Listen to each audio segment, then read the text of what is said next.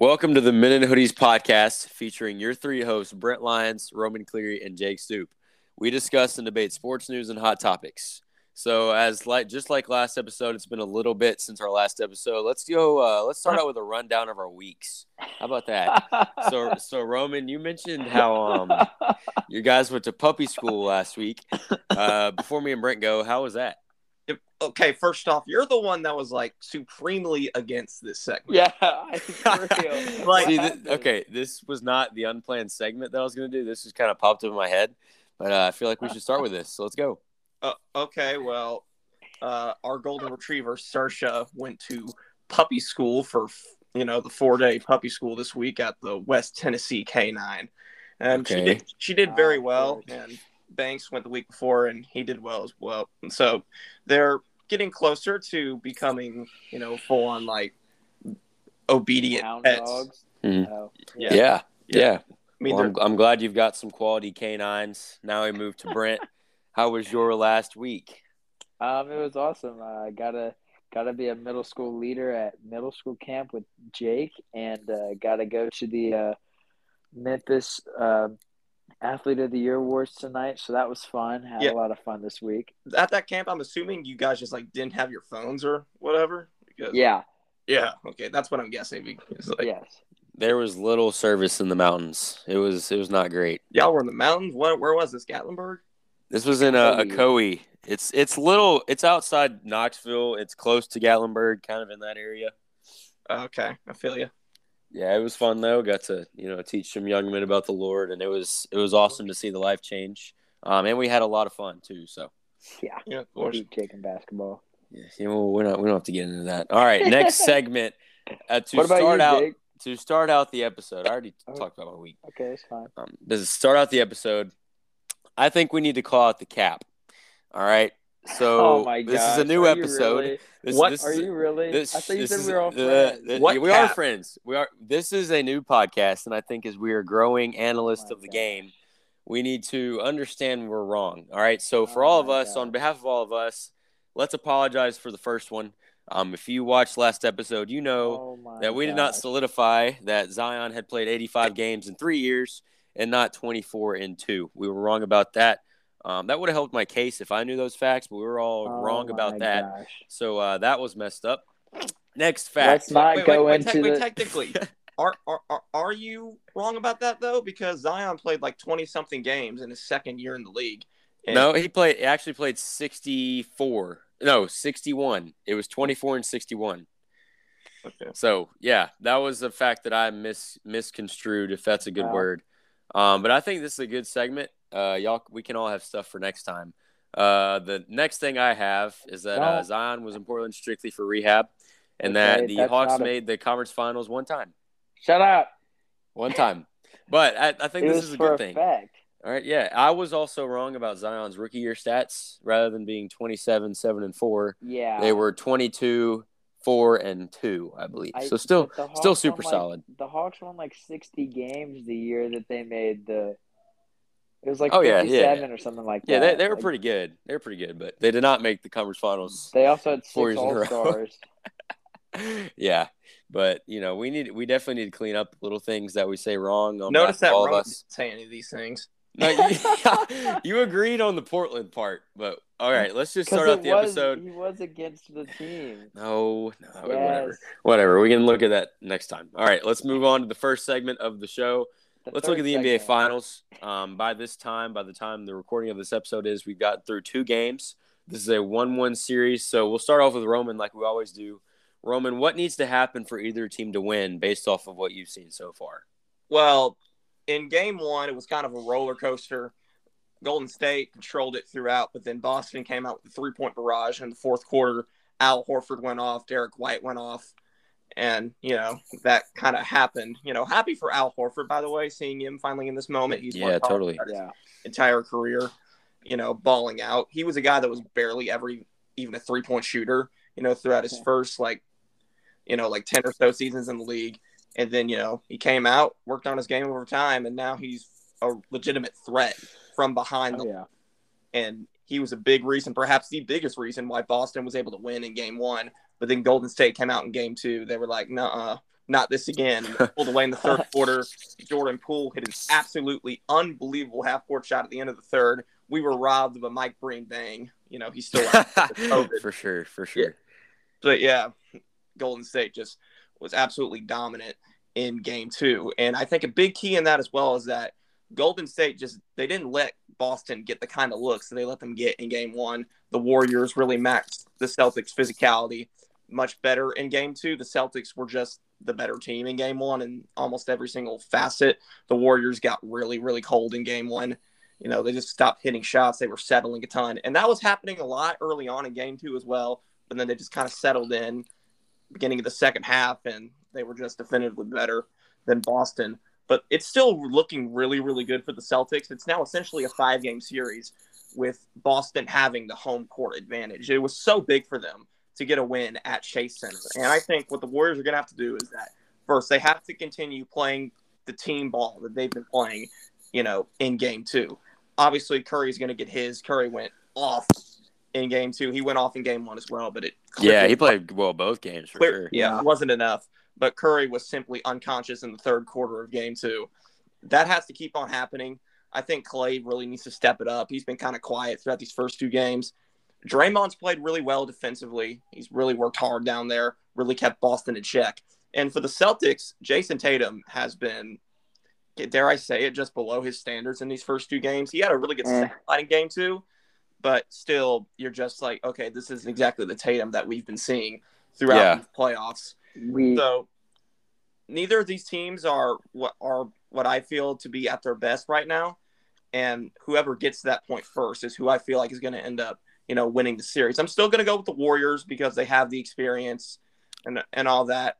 But it's about a 50-50 shot right now. Actually, the odds in Vegas are completely even. So there is no favorite right now to win the NBA Finals, which is almost unheard of in this day and age. But, yeah, really, really intriguing finals that we have going here so far. Really even matchup. And, what about you, Brent? Entertaining. Well, the thing about the Jason Tatum thing, we kind of talked. Me and Jake had a conversation about it earlier this week. He's very streaky. I feel like it's been talked about before amongst other analysts and stuff like that. But playoff wise, he's either dropping 30, high 20s or 40s, or he's not getting double digits. There's no it's been few and far between for him. I feel like this playoffs, and the games that he's popped off are mostly games that they are losing because you think about the games that he's popped off, nobody else has done anything. He's taking away shots from everybody else.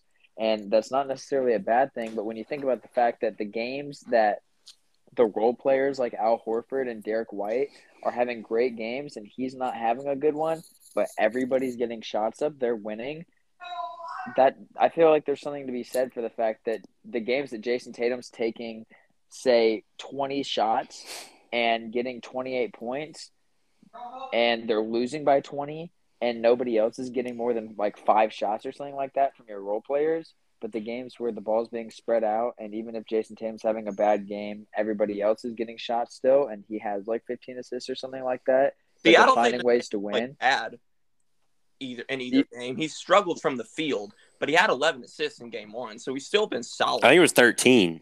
Yeah. I'm not saying he played bad, but 3 for 17. Yeah. I mean, I like your point, Brent, and I was going to bring that up. But, I mean, Tatum took basically the same shots both games. He took 17 game 1, 19 game 2. And I think it really just comes down to, Roman, as you mentioned, the experience. Really, all playoffs, we don't know what kind of Celtics team we're going to get. I mean, this team has been road warriors all season, and then they've really been bad at home. I mean, that you really don't know what Celtics team you're going to get. Game 1, Marcus Smart drops 20 points. Game 2, 1 for 6, 2 points. Really all around the board. I mean, Jaylen Brown, 5 for 17. You don't know what team you're going to get. And I think really if the Warriors are going to assure any win in the series, they have to score over 120 points. They got fortunate this game with the Celtics having an awful shooting night, shooting 36%, 37%. I mean, they shot awful from the field. I think if the Warriors want to keep their foot on the gas pedal, they need to score at least over 100, ideally 120 a game, because if you continue to pound this Celtics team, as good as they are defensively, you will wear out this team's momentum. And I think that's something that the Celtics have not dealt with over the course of the playoffs. You've got a team like the Milwaukee Bucks, right? They're going to pound you, but it's not from the three-point line. It's from the twos. Then you've got the Heat, where if you match them defensively and you get an okay scoring night, you're going to win the series. But with this Warriors team, it all depends on how you play offensively, because you know what the Warriors are going to give you, but you've got to have a good night offensively if you want to even stand a chance. Yeah, I think someone needs to give a real quick shout out to Steph's defense. Curry has been really good defensively. He was Especially a little upset, I feel like, with the way that Jordan Poole will let people just completely walk past him in game one. So I'm glad that he didn't just take out the anger and say something about it. He actually stepped up his own defense to show that he's not going to get mad at somebody and not step it up himself. So I feel like that was a good leadership moment from Curry to kind of get on to Poole, but then say, hey, this is how this needs to be done. And he was incredible defensively last game, as well as offensively for the most part, I feel like. But I think also the Warriors defense really did a good job of stepping up, because I feel like the Warriors realized fairly quickly that if the Celtics want to win games, it's going to take more than Tatum. And so, and if Tatum has a good night, that doesn't mean that they're going to win anymore. So really just exploiting the role players on defense and making sure that their shots are limited. And if they're taking shots, they're bad ones. Because if Tatum can drop 50 and you can still win, then by all means, let Tatum get the accolade of scoring 50 in the finals. Like that, like at the end of the day, if you win the game, you win the game. And the way that the series and the way that the playoffs has gone for the Celtics, Jason Tatum scoring 50 means nothing, basically, when the rest of the team is doing nothing. So I like that you're consistent on that point, because you talked a lot about with the Grizzlies series. Who cares if John Morant drops 40 a game? I mean, if they're not winning, then is he really affecting the team in a way where he needs to be? So I like that a lot. Yeah, and I'm looking forward. I mean, the Warriors, credit to the Celtics, the Warriors lost their first home game of the entire playoffs. So there's something to be said about that. I think that we'll be coming back to Golden State for Game 5 will be an eye opener. So whoever can take these next two, whether it's tied at 2-2, whether it's 3-1, either way, it's gonna whatever we come back to at Golden State at Game 5 when we talk about this. I feel like Game 5 is going to be the key game, no matter where the series is at. So yeah, for sure. I think there's absolutely no way Boston takes both games. I don't know about y'all's opinion on that. Roman, what do you think is going to happen in these next two? Do you have a prediction? I think they're going to split it. Really? That's what I'm thinking. I think they split it, and then the Warriors win 2 straight to finish out. So you got Warriors in 6, yeah. Yeah. Huh. Yeah, I don't know. It's gonna be interesting, but based off the way the Celtics have played at home, I don't think they take both. This next question might be self-explanatory, but who do you think the best player in the series has been so far? It's definitely been Stephen Curry, from both a statistical perspective and eye test perspective. For Boston, it's been Jaylen Brown, in my opinion. I think he's been the most consistent player for the Celtics throughout the first 2 games. He was really hot to start out the first quarter. In Game 2, I think he got 9 points in the first 10 minutes or so. So yeah, the Warriors, it's definitely been Curry, and for the Celtics, it's been Jaylen Brown. I'm gonna agree, but going a little deeper on the Steph side, I think that if the Warriors win the series, they'll still find a way to give it to Gary Payton or something. Which, no offense to Gary Payton, but it's just the way that the NBA works with, for some reason, giving Stephen Curry a Finals MVP for some reason. But I think that he's played, I wouldn't say his best basketball, especially Game 2. I feel like there's still some things to work on. I think the defense was a unexpected twist that we got. We got not an all defensive team level staff, but we got a defensive level staff that we don't see many times throughout the course of the season. So I think that was nice. I think that the shooting percentage is still a little bit of an issue for me. I think that I disagree. Well, take as many shots as you want. The offense has to rely on him. Fair, and I understand that, but I'm saying this. I understand you've been in this moment. We've done this before, but the finals, you gotta like if we want to win, Draymond said the offense runs through you, and the offense ran through you when Katie was here, which I think was a fair point. But what I'm saying is, if the offense runs through you, so do good shots and bad shots. You have to maybe sometimes limit the pulling up from three and just taking it right away and look for a different shot. If the offense runs through you, that doesn't mean that the shots run through you every time. Like when you're Steph Curry, there is no bad shot. You know. Yes, and I get that. And coming from one of the biggest Steph Curry fans there is, you like saying this isn't very easy. But I also know that I don't want it to get away from him, because we saw how it was kind of a struggle this season for him to kind of find his footing shooting wise.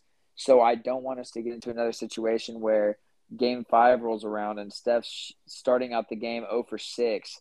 And now we're struggling to look for answers. I feel like, especially with Clay kind of playing at a down spurt, kind of like he was to start the playoffs, I have full confidence he'll be fine. I don't know what's going on, but I said that last time and he worked it out. So I'm confident in his ability to figure it out. And with Poole and him not ever being in this moment, not playing great defense, not doing great necessarily anything. He had a good game too, but I mean, I'm not going to give him much credit because I do give a lot of our defensive issues game 1 to him. So I think that there's a lot of things that run through Steph right now, and as the leader of this team and as the offensive captain, he needs to be careful with the shots he takes, knowing that there's not many people at the start of the series picking up the load besides him. Yeah, and he's been in this situation before, and I think that's something that we've got to trust. I mean, he's going to get his 20 shots. He's going to get his 12 to 14 threes. I mean, we know that. And so far, they're scoring about this exact same number of points. And I really think that if you're going to assure a win in this series, if you're the Warriors, you've got to score 120, whether that's maybe Steph making more shots, which is, I mean, a tough ask because he's already shooting at a pretty good level for how many shots he's taking, or it's passing the ball more. I mean, or it's taking away Jordan Poole's shots. I mean, I don't know what it is, but whatever they can do to get over the hump of like 110, I think that should assure them almost any game. Well, and I think that Curry will get his 20 shots, like you said, no matter who else is shooting the ball. Like, you look at this, Curry shot 21, Clay had 19 shots, Wiggins had 12, Poole took 14. So that's a lot of shots. But what I'm saying is, like, there's room to give the ball up and potentially get better shots. There's no bad shot, like Roman said, for Steph. But, excuse me, but I feel like the way in which we approach the shots that Steph is taking, knowing how important they are, and kind of, I feel like Poole needs to take a little bit of a load off in the amount of shots he takes, give a couple more to Wiggins and Clay, but knowing that Curry's shots are so important right now, and the fact that we don't have a lock on the series, and we're playing best to so-and-so number of points, or best to who can hit this many threes a game, I think it's very important that every shot that Steph is taking is so much more high quality than we don't need him to take morale boosting shots. We need him to take high quality run shots, not shots that are getting the crowd back into it. We need shots that are like pushing the lead farther and farther. And the deeper the shot gets, I've come to find out that the deeper the shot that Steph takes, we're most likely down, and that is him trying to get the crowd back into the game by making a shot, which I don't think we need. And that's just something that I've observed, is noticing that Steph tries to pull, which is not necessarily bad, but I think that he tries to pull lots of stunts when the Warriors are down, which is something I think that we need to kind of limit. A major problem for the Celtics in the series, I feel like, is that Boston is trying way too hard to beat the Warriors at their own game instead of trying to play their own. Yeah. They saw that it worked in Game 1 when they went on the three-point barrage in the fourth quarter, and then they tried to do that again in Game 2, and shots just weren't falling. I mean, you have Robert Williams, you have Al Horford, you have Jason Tatum who can drive against anybody. You can beat this Warriors team by scoring in the paint. And they just haven't been focusing enough, on doing that. The Celtics need to go back to playing the style of basketball that got them to the NBA Finals. They beat Miami in the paint. They beat Milwaukee in the paint. They beat Brooklyn, especially in the paint. That's the Celtics game, and they need to go back to that against Golden State. And I mean, the game they won, game one, they took like 41 threes. So, I mean, they can get it done with the 3-point shot, but you're right. I mean, they do need to take more shots in the paint, but again, this is not a similar team to anybody they've played. So But if you're continually scoring in the paint, can you really keep up with the Warriors, you know? I feel like at the same time that we came into this But series, this is the modern day NBA. You're going to get your 3-point shots, but you can't be taking 41 threes a game if you're not hitting them. yeah. Well, yeah, for sure. I mean, that's the And same with anybody. I feel like we talked about the series as a potential last episode, and we talked about how explosive the big men for the Celtics could be, especially against Kevon Looney. And I feel like the fact that the Warriors found a way to break the Celtics system into a point to which they're taking 41 threes instead of exploiting the inside battle is huge, because we've seen this series, the playoffs for the Warriors, how it's gone is a team that they'll play will get hot from three and save themselves and win a game. And then there's the other 4 games where the team thinks that because they had that one game that is going to last and shoots the exact same amount of threes and tries to beat the Warriors the way that the Warriors beat them, and they're just not the Warriors. The Celtics, we've talked about, they can beat you inside. They have so much size on the Warriors. They need to take advantage of that if they want to win. And sure, shoot your threes, but you're not going to beat the Warriors at their own game. That's not like nobody can do what the Warriors do on the outside. It's impossible. They have the 3 pretty much best shooters in the league right now on the same team. Like that, there's not a beating Golden State at their own game. You're going to have to beat the Golden State Warriors at your game, and they're not doing it. They're barely even trying to do it. Yeah, I mean, Tatum's been like, he gets the ball, and if he's open from 3, he's going to shoot. Like, that's what I've seen from Tatum so far. Which is kind of what Dylan was doing. Yeah, Dylan Brooks is not Jason Tatum. That's the issue. But yeah, either way, I think it all depends on the Celtics and what kind of team you're going to get. Warriors, you've got to score more points if you want to sure win, for sure. Do y'all have anything else on this series? We could talk about the Draymond ejection. Do y'all have any thoughts on that?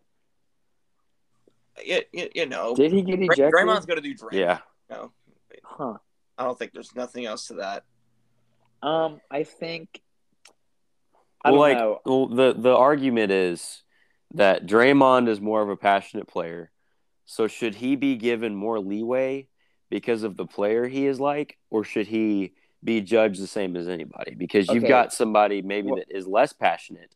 Should he be judged like if he does just something a little bit out of the line because that's not what he's usually doing? Well, you know what I'm saying. Here's the thing. I think that you can compare this to players that have been in the league for the long time getting their way with referees compared to like rookies and younger players. Like the LeBron Jameses and the Chris Pauls. Chris Paul, we know sometimes with Scott Foster and such, doesn't get his way. But with like LeBron and stuff, you see him get his way with literally everybody he wants. Like you don't see LeBron getting chippy with the refs too much anymore because he can ask the refs to review a call, and you've seen like a number of times where they go and do it for him because he's been in the league that long and he's been a great player. So they respect him a bit more. I feel like it can be the same with passion. Obviously, Draymond Green has a mouth on him, and sometimes he doesn't use it the way he should. But I feel like if you're a passionate player and you know that most of the time Draymond isn't necessarily gunning to be negative about it, he's just a passionate player and wants his voice to be heard compared to somebody like Jaylen Brown, who I'm not saying is any less passionate, but isn't as vocal about it. And Jaylen Brown hasn't been in the league as long as Draymond Green is. So if Jaylen Brown just all of a sudden did something that Draymond Green has been doing since the moment he stepped in the league, there might have been a little question about it. But in the same way that if Stanley Johnson started acting like LeBron James and asking for all these things to be reversed and acting like a GM and stuff like that, nobody's gonna bat an eye at it. Like, not nobody's gonna bat an eye at it. Nobody's gonna take him seriously because that's not Like, it's just not how it works. So I feel like, yes, there's some cases where I feel like you need to look at it a little differently. As far as the Jaylen Brown and Draymond situation goes, I think it was just a kind of childish thing. I think that Draymond's leg was on top of Jaylen Brown when they fell. I think he moved it over in a weird way. I think he could have moved it the other way, but chose to put it over top of his, like, put his head, basically Jaylen Brown's head in between his legs, which I think was weird. But at the same time, I feel like Jaylen Brown kind of overreacted to it. He kind of acted as if Draymond like was laying on him and Jaylen Brown's head was literally inside of him, which wasn't at all what happened. I don't think it was like when I read about it and looked at it, it wasn't as serious as what it actually was, or it was made to look more seriously than the actual video was. So I think that sometimes it's just trying to get the refs also know what Draymond Green is, and any way you can provoke that is an advantage to your team, really. So, Well, I personally think that everybody should be judged the same way. I don't think that we should give leeway to guys who are, more passionate or less passionate. I think the league, in any way they can, just needs to set a line, a fine line, and say that if you cross this line, then we're giving you a tech. I mean, wavering the penalties for something like that, especially in a game of this much, difference. Like, if you take out Draymond in this game, it's a completely different game. and The I'm Warriors not were trying fortunate to win. I'm just You saying. know, I don't necessarily agree with that. Part of playing basketball is earning the respect from the officials. to. Like that's part of the game. That's like a legitimate skill that you need to develop. That's a legitimate trait that you need to have. It Like- shouldn't be a trait in order to know what the refs are going to call or not, Listen- and like getting your way with them. You know what I'm saying? I think though, in a perfect world, you're right. Everybody should be held to the same standard. Yes. But at the same That's time, not how it is. So you have to refs, get respect. yes, Roman's right. If Refs the are officials also respect you, they will call whatever you want them to call. If Refs- you drive and prove them that you're willing to take contact, they will reward you. That's how it works. and at the same time, refs are supposed to be unbiased figures who come to bring the game and referee it in the most unbiased way possible. But there's Exactly. Now, human beings. at the end of the They're still day, gonna respect there's some no more- way for a ref to be unbiased when you are reffing 82, however many games refs do a year in the regular season. You're going to develop favorites and unfavorites. That's just how it works. And no matter if you express it verbally, online, whatever, it will be expressed in the way you call something during a game, even if you mean to or not mean to. When you see that player and you see, if Scott Foster doesn't like Draymond Green, he may not express it with his mouth or with his words, but he might do it in a game because he's like, okay, I'm not going to give Draymond the benefit of the doubt. If I see something that looks sketchy, I'm calling him on it because I know the way he's acted and I don't like him anyway. So I'm going to give it to him. Like, I'm giving him the tech. Like, this is how it's going to be. And so I feel like in that sense, even if it's not meant to be unfair, it is unfair in that way. But I Draymond just also don't gets think a lot that's of fair. calls go his way that not a lot of other players do. Draymond gets a lot of calls, in favor of his. Yeah. team. Oh, exactly. A lot of what he respect does, they let go in general. Like, here's the deal. Like, LeBron, yes, some of the calls that he gets are ridiculous, but he's earned that respect. Has Stanley Johnson earned that respect? No. Like, has Jaylen Brown earned that respect? Not quite yet.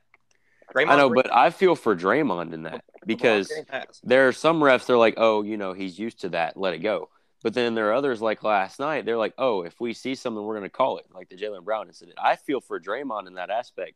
And that's the reason he's always seen complaining about the ref's job is because they can't even call one guy personally the same way. That's why I think they just need to, this offseason, just solidify maybe like a key aspect of something that will get a call every time. Because how is somebody like Draymond, who's earned that respect with some refs, supposed to be called the same consistent way when other refs that he hasn't earned that respect for, how is he expected to know what they're going to call or not? You see what I'm saying? How I see again, the rules that's on Draymond to just control himself more. Exactly. At He least needs to in front of control himself, and we shouldn't allow him to do whatever he absolutely wants just because that he's passionate. But Like, that's the passion- part of earning that respect is controlling yourself.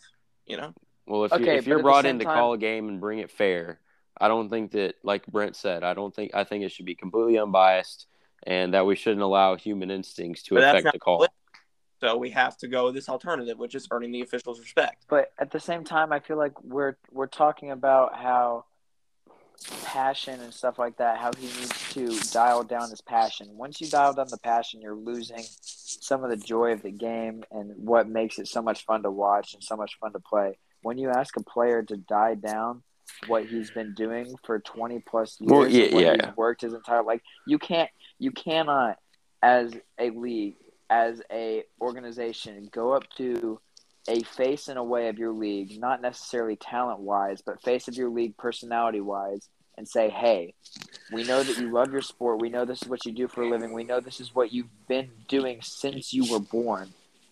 And we know that you've worked incredibly hard to do this. Brent, and we're going to say – I totally agree.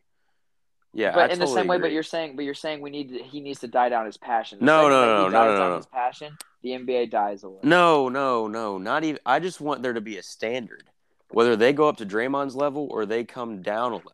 I just want there to be a consistent basis. There's a way that the rules work in the NBA. There's the normal NBA. There's the normal. Actually, there's the rookie rules, which is they're gonna be a little tougher on them because they want to get them accustomed to the league. Like, welcome to the league, you're a rookie. Then there's the normal player rules that every normal NBA player abides by, and the refs are pretty much unbiased because you're pretty much unheard of. You don't do you're still really good. Obviously, we're not hating on any NBA player, but you're just kind of there. It's kind of like you're a background character. You just abide by every rule. Then there's the players that are the all-stars, the stuff like that, the stuff that it's either going to be you're getting a little leeway on your calls because you're an all-star and you've earned it, or you're getting a little more tougher calls because you are an all-star and you've earned that as well. And then there's the Draymond Green rules, which are either you're going to be ejected in 2 minutes or you're going to get to say whatever you want and you're going to play throughout the entire game and kick somebody in the nuts and not get ejected. And I think that's very unfair to Draymond more than it is to the league. Yeah, but totally. I feel like that's the way the rules work. I know, but that's the way they work. And in my opinion, there needs to be something. Something needs to happen where they can make it consistent for him. I believe this is our second extended discussion on Draymond Green and the officials. They're on this podcast or during the playoffs. It is what it is. Draymond has built up his reputation, And I know. At the same time, keep going. This is part of what makes if we go down to the normal player's level on Draymond and he has to stop being as vocal about it, we lose this. And this is what fan passion is like. Fans love talking and debating about Draymond Green incidents and him yelling at refs and stuff like that. And no matter this doesn't get to happen if you take that away. So I feel like in some instances, the conversation we're having now, we might not have it next year if the NBA decides to have Draymond come down to normal standards. So I feel like it's very hard. Yeah, I agree with all. I think we're all agreeing. I'm taking it to the next level. I just want there to be a standard. I'd rather it honestly go up because I love the passion. I love it. I just feel for the players. If they can maybe even make it like the NFL, let it go and move on. Seriously. Why do we have to nitpick all this little stuff? But either way, I think it'd be more fair for the players if there was a certain, standard for that. But as we move on, we're going to move to the second topic of the day, the NBA draft deadline. Starting with Roman, who is some underrated guys in this draft that you believe are going to stand out? Well, a huge standout for me is Trevor Shields from Duke, a guy that I think that if he goes back to Duke, shoots 40% from three or whatever, he probably ends up as a top 20 first-round pick. But he decided to stay in the draft. He'll probably be a mid-40s guy in the second round, So that's one. And another one is Lester Quinones from Memphis. I know that's kind of homer pick. Of course he's going to him. But first off, Lester made the wrong decision. I'm just going to flat out say it. And I'm not trying, logistically, yeah, sure. He showed out in workouts. I think he shot in one workout, he shot 84 up 100 from three. And he really impressed teams enough to where he probably got some promises that we're yet to find out about. But still, what are the chances of him making it on some sort of two-way deal when he could have came back to the Tigers? and been like a real star over there. So those are two guys. I know I didn't exactly answer your question, but those are two guys that I feel like really could have benefited from coming back to school. Trevor Keels from Duke and Lester Quinones from Memphis. Yeah, and those are guys with a lot of talent that, I mean, if they get picked, could stand out for sure. So what about you, Brent? And mine are not as low or stuff like that as his, but I have one that's kind of lower and then two that I still think that are standouts that people are kind of sleeping on a little bit, but might be higher up in draft boards. The one that's kind of a little lower is Patrick Baldwin Jr. I think that he made a mistake in his college choice. I know that's kind of iffy to say because, going somewhere and doing it yourself is always the way to kind of impress scouts a little more. Which I think that he tried to do, and I give him an A for effort there. But I think going to what was it, like Milwaukee, Wisconsin was where Milwaukee he went. Panthers, yeah. Yeah, and I'm sitting here looking at like his stats, and I remember him being like a top 2 prospect going into last year, and they finished with a losing record. And I think that his draft stock has gone not significantly down, but down enough to where people are sleeping on him. And I think that he potentially could be a really good guard in this league. I think he has all-star level potential in him. I think that he's going to be a late lottery pick, 16 or anywhere between 16 to 20, something like that, because of the way that he performed in Milwaukee this year. Yeah, But and that reminds me of kind of like a guy like Zaire Williams. I mean, came out of high school extremely hyped, had an okay season at, what could argue a subpar Stanford team, and then gets picked late lottery. Like, it's possible. And then the two that I have that I think I still think they're pretty high up on draft boards, but some people are sleeping on them. I think are Keegan Murray and Jaden Ivey. These two guys are my favorite two in the draft. I had to shout them out, even if you don't think they're underrated. I think that they're both. No matter what anybody says, I think they're both potential all-stars. I think they both have top 2 talent on any team eventually once they get into the league. I think that there is tremendous upside in both of them, and I'm really, really excited to see where they go. That's a bold take. AJ Green from Northern Iowa, I believe he was expected to drop out of the draft and be one of the top guys in the transfer portal, and probably would have earned a decent NIL check, but he's going to stay in the NBA draft and all that. So interesting decision from AJ Green, Northern Iowa. We'll take Jake. Yeah, I think those guys can be good, but I mean, looking at the young players we have in the NBA right now, if it's a bold take to say any of these guys are going to be top talent, top 1 or 2 guys, it's just a tough ask. Well, I think that some of these teams that are on the top right now are on the brink of kind of falling apart. I feel like the only draft for me is Paolo Banchero. That's it for me. See, I'm good with Paolo Banchero. I think that Chet is a bust. Shooter from anywhere on the floor. He can play multiple positions. I'm a big Paolo Banchero guy. Yeah, he's a good player for sure. Well, I'm gonna stick with my Jaden Ivey and Keegan Murray, and we'll see how it goes. No, I think they both can be good players, but top 1 or 2 on a team, that's got to just be something we wait on. I believe a little more. You got it. Okay. My 2 guys that I'm going to go with are, one of these guys is a known player, one of them is not. Both second-round choices right now, but I think when you really look at them, they could be first-rounders if you're basing it off talent. My first one's going to be the 7'1" center from Auburn, Walker Kessler. This is a guy that's 20 years old, transferred from North Carolina. At North Carolina in his first season, he really had to stop playing in the shadow of Armando Bacot. And once you put him on this Auburn team, I mean, this team was the number 1 team in the country for most of the season. Tied for first in blocks in the country, improved his scoring and rebounds by 7 and 5 respectively.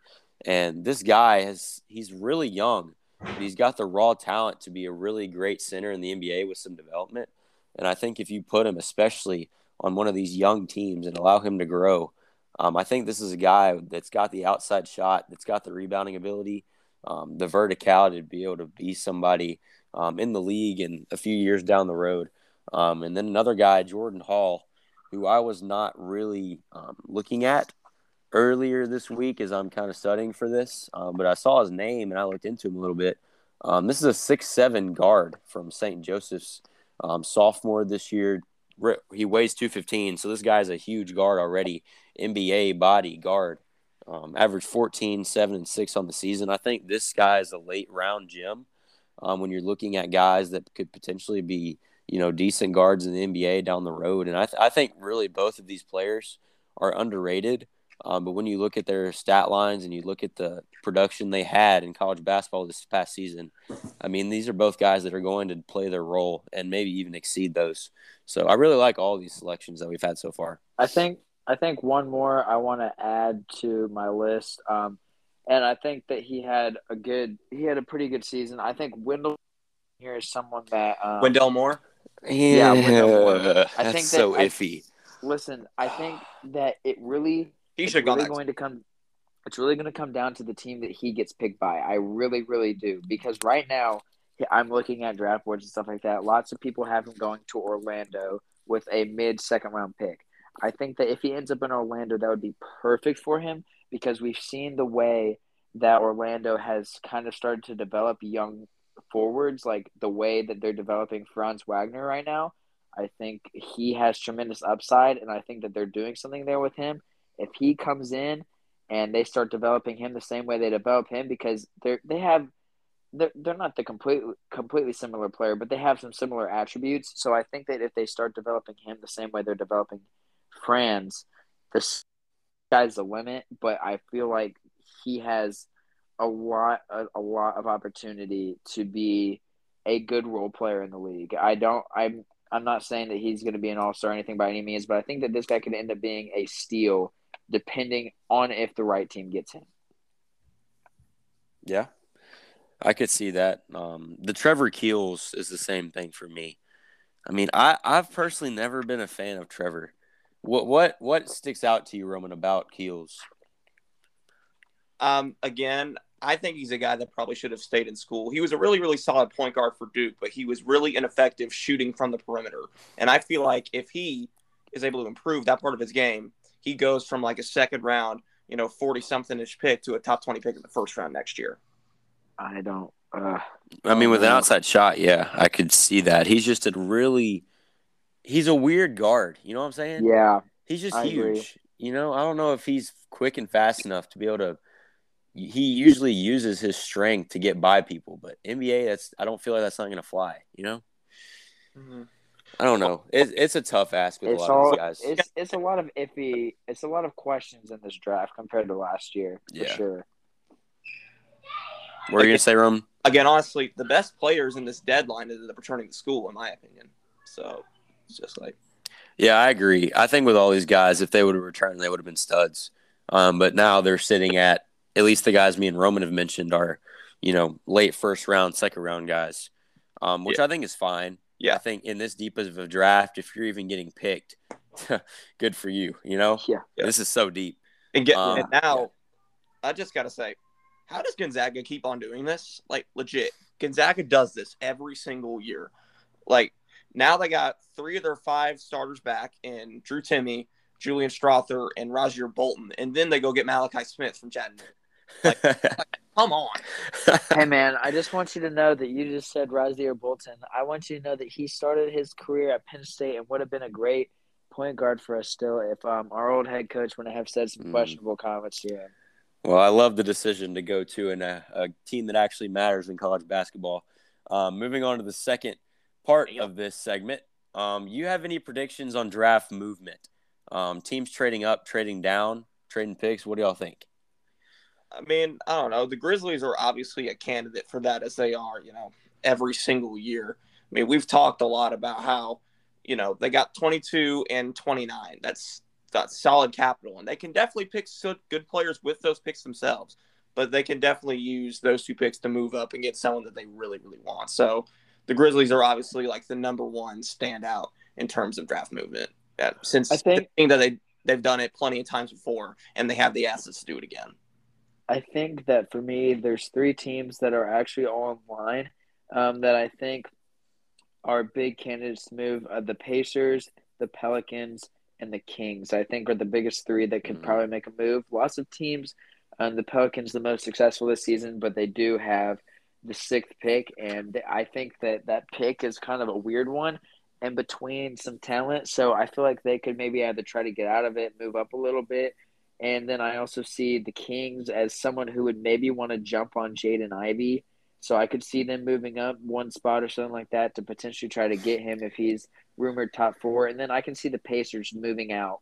I don't see it like I don't know if I see anybody that's really just jumping off the page for them to draft at 7. I think that if they move back and maybe take a pick and a player or something like that and drop out of that, I think it would be the best for them. Yeah, imagine having to stick with Jaden Ivey and De'Aaron Fox in the backcourt.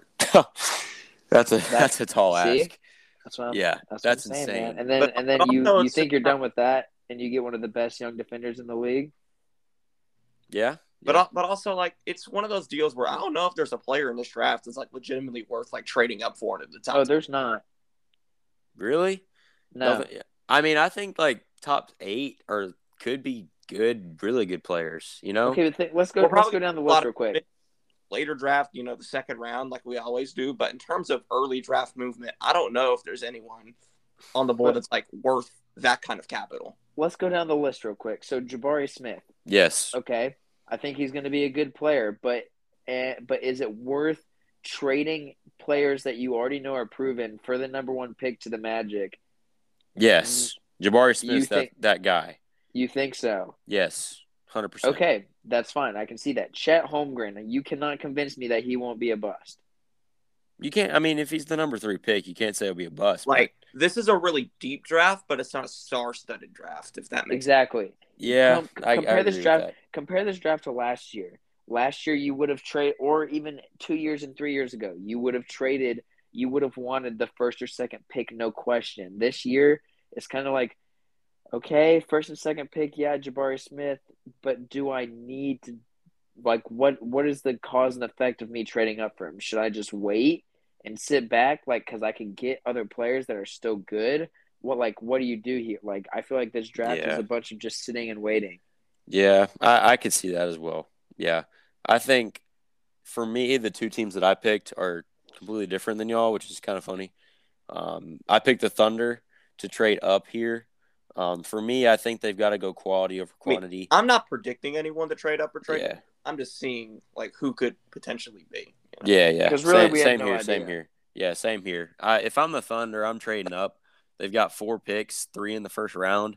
I think that if I would trade up here, maybe move into the top 7. You've already got the second pick. Maybe move like the 12th and the 30th for a top 7, top 8 pick.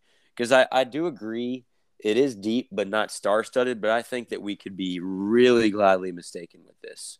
Because a lot of these players are very young and very talented. They've already showed out at a college level where showing they can score.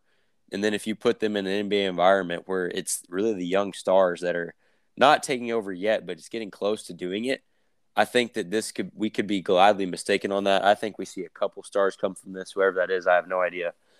Second team, Blazers. There's been reports that they could want Levine or Beal.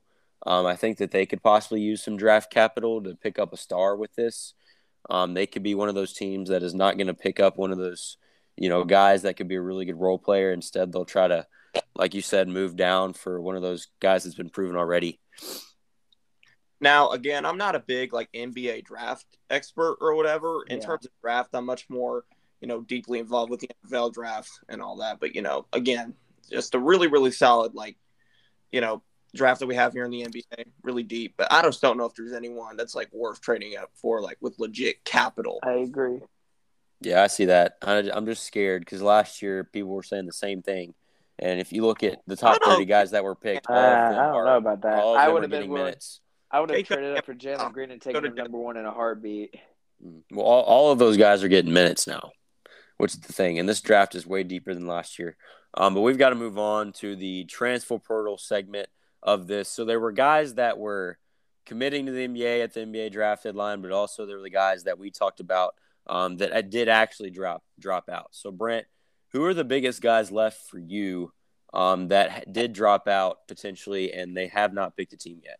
I only have one, and it's not one that dropped out. It's just one that hasn't kind of cleared where he wants to go yet. He's came out with kind of his final pairings. We talked about him a little bit. Past episodes, of course, and just in normal conversation. Emoni Bates is the one for me that I'm waiting to see where he goes because Why? As much as Roman dislikes him and doesn't think that Emoni Bates meets the caliber or standard, if you will, to play for Memphis basketball, I think that it's very stingy to say that a 5-star who has proven himself to this point, high school wise, can doesn't deserve to be a part of Memphis when Memphis hasn't proven themselves in the past couple of years to be worthy of Emoni Bates. I think that Emoni is going to go to whatever team he chooses, and it's going to be I think it's going to be a new opportunity for him. I think that the schools he has left are way. I think that the Memphis experience was good for him. I think that learning that having this experience is going to be a pinnacle part of his career and his going to the NBA story. But I think that the teams that he have left on his list are the teams that he should have had when he decided where he wanted to go in the first place. I think that Michigan especially could be a good school for him. But I'm really just looking forward to see where he goes because I think that wherever he goes is going to be I don't think Michigan wants exponential. I don't think Michigan wants it.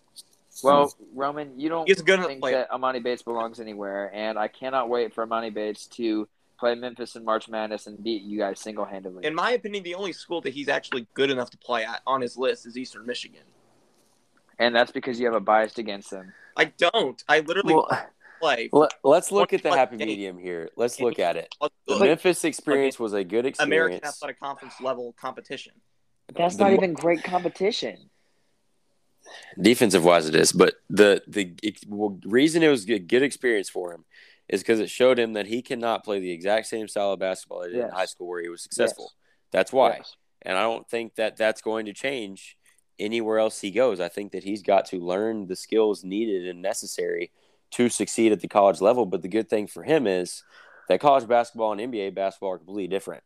And the style that he loves to play in high school translate more to the NBA than it does in college basketball. But he's got to learn the intangibles in college first to be able to prove that he can make it to the NBA. Eastern Michigan is the only place on his list that he can go. I feel like you're forgetting that he was the number 2 prospect and a 5-star last year. He's not a bad basketball player just because he had a rough experience at Memphis. I think it's people like you, Roman, that made his experience so terrible because you got on him every single time. He had a rough. I wanted him to succeed more than anyone. No, you didn't. You know how high his downfall was committed back in August.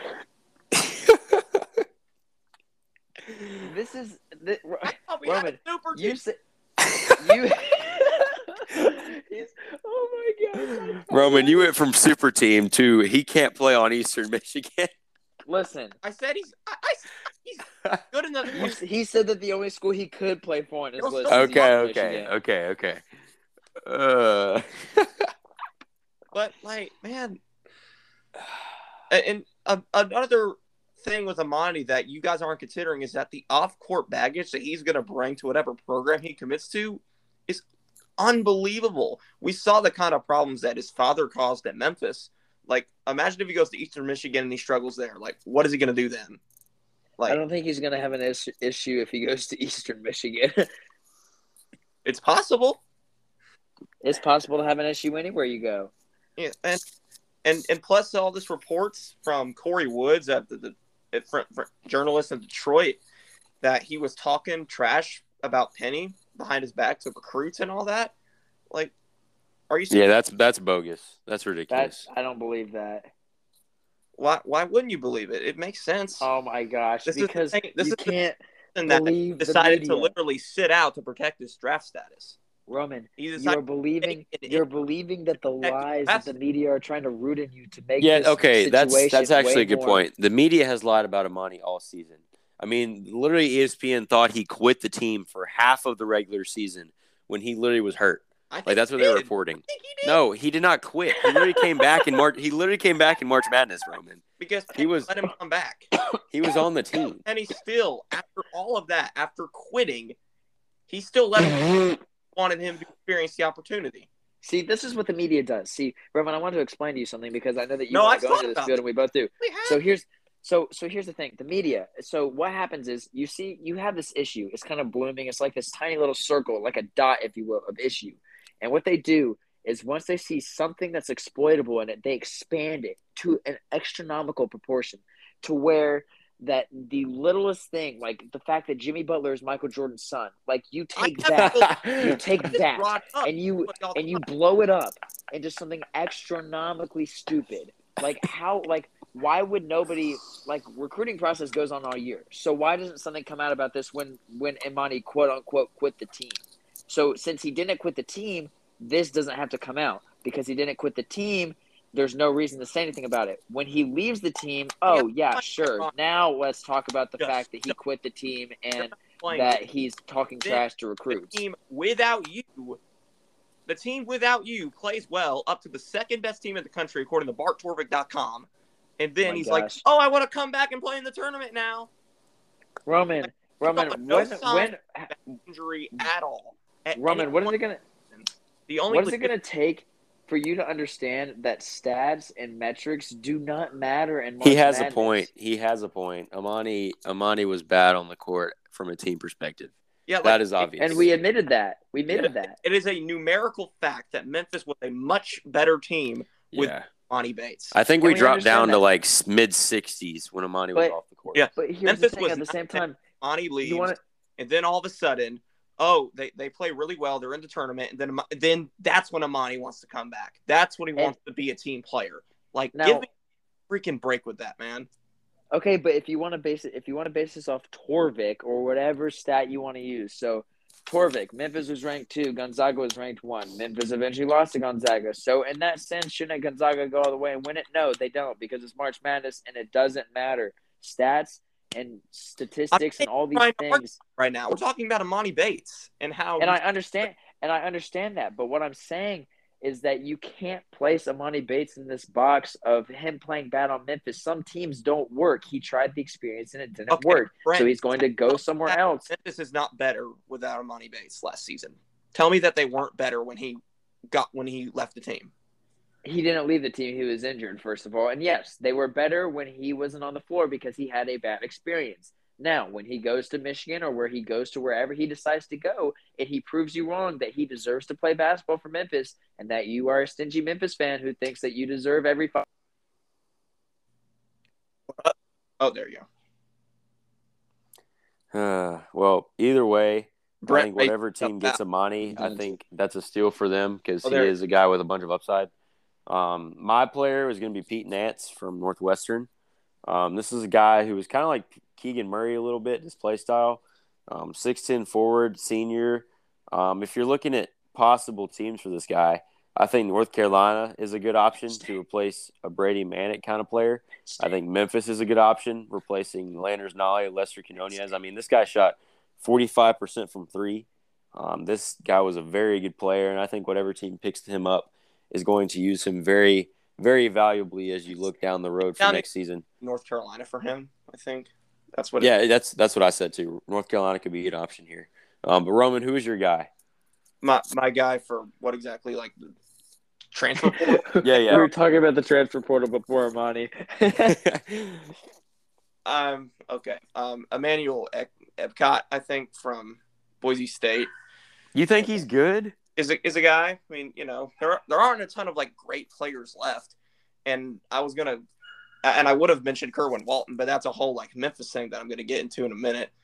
Here we go. I think Acot's really solid. I mean, there isn't a ton of talent left in the transfer portal. I mean, Isaiah Mosley committed to Missouri earlier, and transfer portal was really thinning here, and you guys already took 2 other guys off of that, Emoni Bates and Pete Nance. So, Keon Brooks committed to Washington earlier, so I'm kind of spread thin here. Yeah, I know there were 110 guys or whatever that dropped out like last day of the draft. So there's a lot of players in the portal, but the talent's the question. Looking at Memphis specifically, Roman, what have you seen from them so far?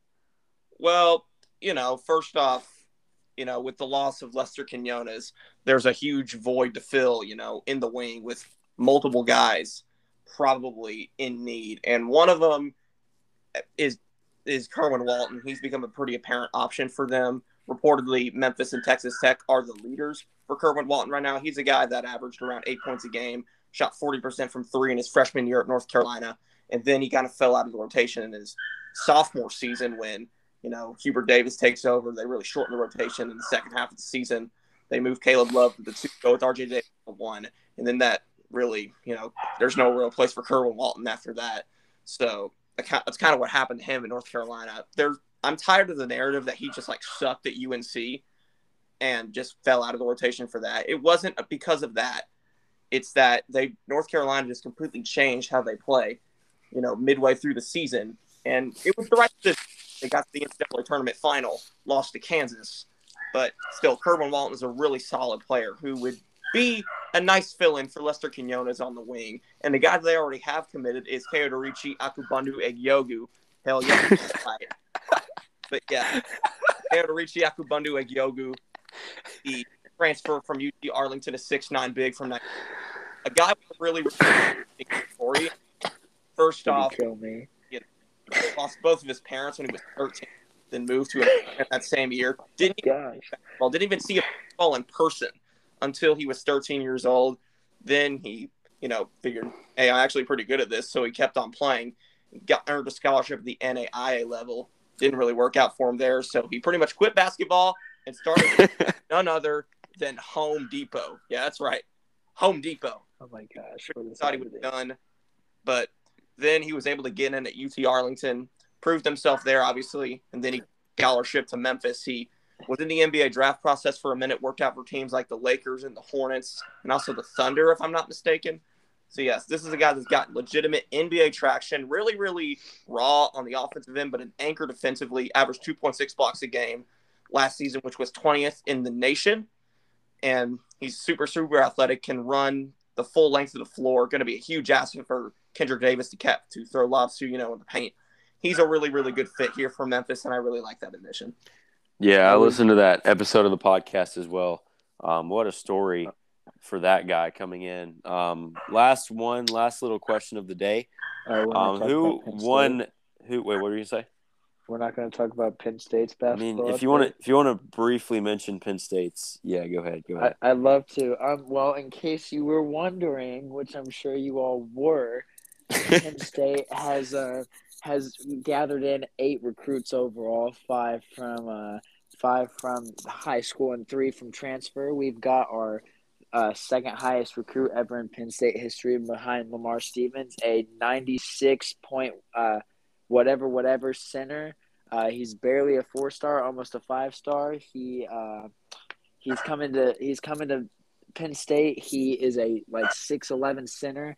So that's something we'll do good with. We've also got a bunch of lower 4-stars coming in, some really high 3-stars.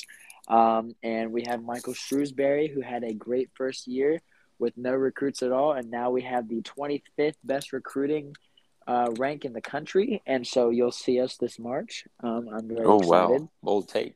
The Nittany Lions. Yeah, we're going dancing, Roman. Well, we'll see about that. See if he can put it together. Last question. Who has been the best team in the portal so far for you, Roman? I mean, well, obviously, it has to be Texas Tech in terms of actually getting guys. But the team that has won the portal for me is Gonzaga. Just getting Malachi Smith alone, on top of that lineup is just absolutely tremendous for Mark Few. And they're going to be the preseason #1 team in America for that very reason, adding Malachi Smith to a lineup that already consists of guys like Drew Timme, Julian Strother, and Razier Bolton. But yeah, in terms of actually getting guys, getting recruits, it's Texas Tech. But, actually, logically speaking, it has to be Gonzaga who has won the transfer portal just for adding a player like Malachi Smith to the lineup that they already have. Am I allowed to say LSU for basically transferring the old Murray State team over to LSU? Yeah, go ahead. Does that count? I mean, has anybody ever done that where they basically picked up a team, dropped them on another one, and then got rid of the rest of the old one? I mean, how many was it? 3 guys they went over? It was more than that. It may have been 3. I mean, Seton Hall obviously got a bunch of the St. Peter's guys too. Yeah, but I think that I think that Texas Tech's the obvious favorite. I'm actually pretty happy for my Nittany Lions, considering that next. I think it's an underrated one because I'm not even just being biased here. I think it is because last year we had no players that came in, and we had no new recruits, and we lost like 7 of our best players who all ended up playing for March Madness, with an exception of one of them. So I think that the majority and the fact that Michael Shrewsbury had a very successful first full season at head coach was very promising. So I think that Penn State they're not going to be an incredible team, but I really do think that March Madness might be in the works this year. Yeah. I And like that you bring up LSU here. Job in the portal than people give them credit for. Obviously, they got the best player in the portal. Great start, obviously. Elijah McCadden, who isn't good enough to be a starter at Memphis, but can be a really solid bench piece. He was the 6th man of the year in the Sun Belt. And, of course, getting Kaodirichi Akobundu-Ehiogu, who fits in as, prototypical starting. How long did it take you to memorize his name? 2 or 3 days, give or take. Roman's just sitting in his room. Yeah, I'm gonna stick with calling him KO. I think that's pretty good. I was about to say that's KO. But I like that you bring up LSU, Brent, because they brought over 3 guys from Murray State, but a guy that left LSU to the team I'm going to mention. See, I was going to mention Illinois here, but when I look at teams that win the portal, I'm not looking at necessarily the only guys that came in. I'm looking at who they lost as well, because I think it's very important to look at not only who you brought in, but who is staying there as the core. And I'm looking at Florida, another team from the SEC. Brought in 4-star Alex Fudge from LSU. Florida didn't go to the tournament last year. I know. That's what I'm saying. They kept their core, but also they brought in guys like Kyle Lofton from St. Bonaventure who didn't make the tournament this year. Good. Like if you are a Power 5 team and you don't make the NCAA tournament, you're not any good. Like you're just they were on the bubble all season, but you're not any good. Yeah, fair. They're on the bubble all season. Then you've got the entire offseason. And you don't make the NCAA tournament, you are a bad team. But you had the entire offseason to bring in 4 other guys that are all 4-stars. Yeah, but you can't factor in Florida's core when their core wasn't any good. Well, their core was a bubble team, and then you bring in Myron 3 or Jones. 4 other 4-stars. You also brought in Will Richard, who's like a 4-star huge center from Belmont. I mean, the only guy they're losing, their best guy they're losing is Keontae Johnson, who has barely even played since his on-court incident like a year ago. Like, this team can be good, and when you're looking at teams that win the portal, who cares if they were good last season? If they can bring in talent, I mean, you mentioned St. Peter's. Like, St. Peter's was a 15 seed. Like, again, March. Stats don't matter in March, but this team was a 15 seed. Like, not a great team when you're looking at overall spectrum of college basketball. Not a Power 5 school. Exactly. And Florida is a They Power weren't a 5 great school. team. They weren't a great team in non-Power 5 basketball, which is saying something even more. But when you're looking at Power 5 basketball and SEC basketball, there are a lot of guys from the SEC this year that went to the draft. So if you're looking at a core together that stayed together, and then you bring in 3 guys that played so well at their respective schools last year. It was a core that wasn't good because they didn't NCAA tournament as a Power 5 school. In the SEC. In the SEC. It is easy to make the NCAA tournament as a Power 5 program. You have so many Quad 1 and Quad 2 opportunities. Like, if you don't make the NCAA tournament as a Power 5 school, there's no excuse. But there are a lot of good mid-level teams that do improve. There are. That's the bottom line. Look at North Carolina and Duke last year. They were absolutely nothing. Both of them make the Final Four this year. All they had to do was add pieces and then continue to grow those guys. Look at Armando Bacot.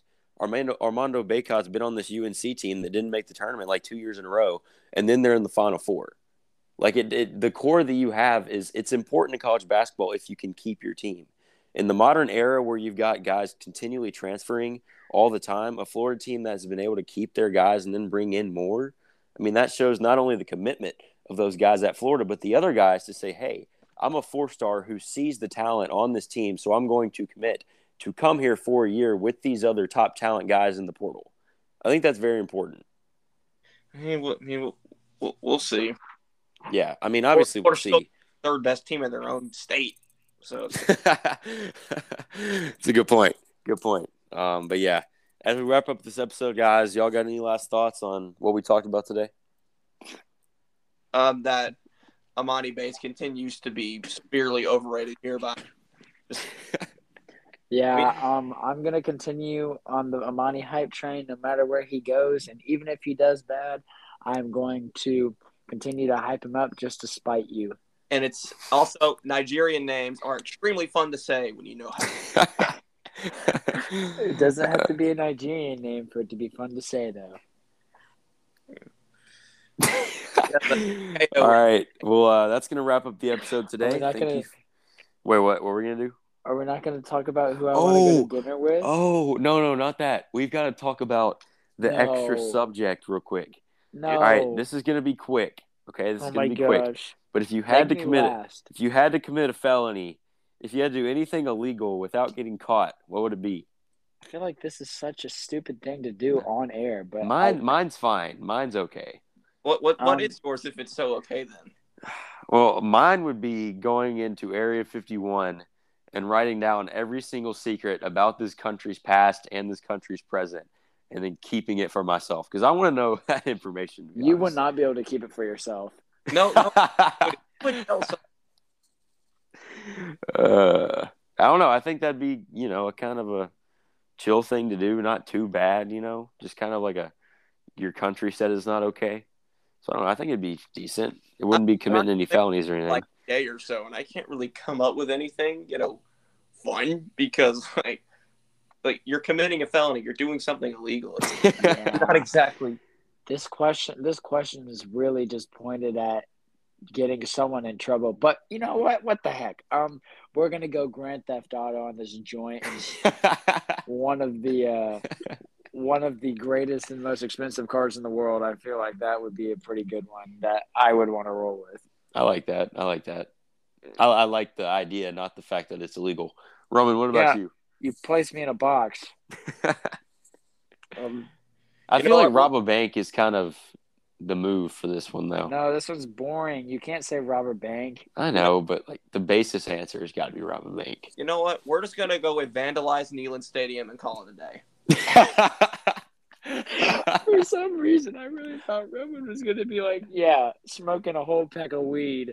I mean, that's also an option, but I wanted to. Oh, you love the late night podcast. Oh my goodness. How about smoking a pack of weed while vandalizing the stadium? That could create some good memes right there. What, Roman? No, we are vandalizing Neyland Stadium. That's what we're doing. Roman, what's going to happen if, like, tomorrow morning this episode gets published and for some reason the stadium has been vandalized? What happens then?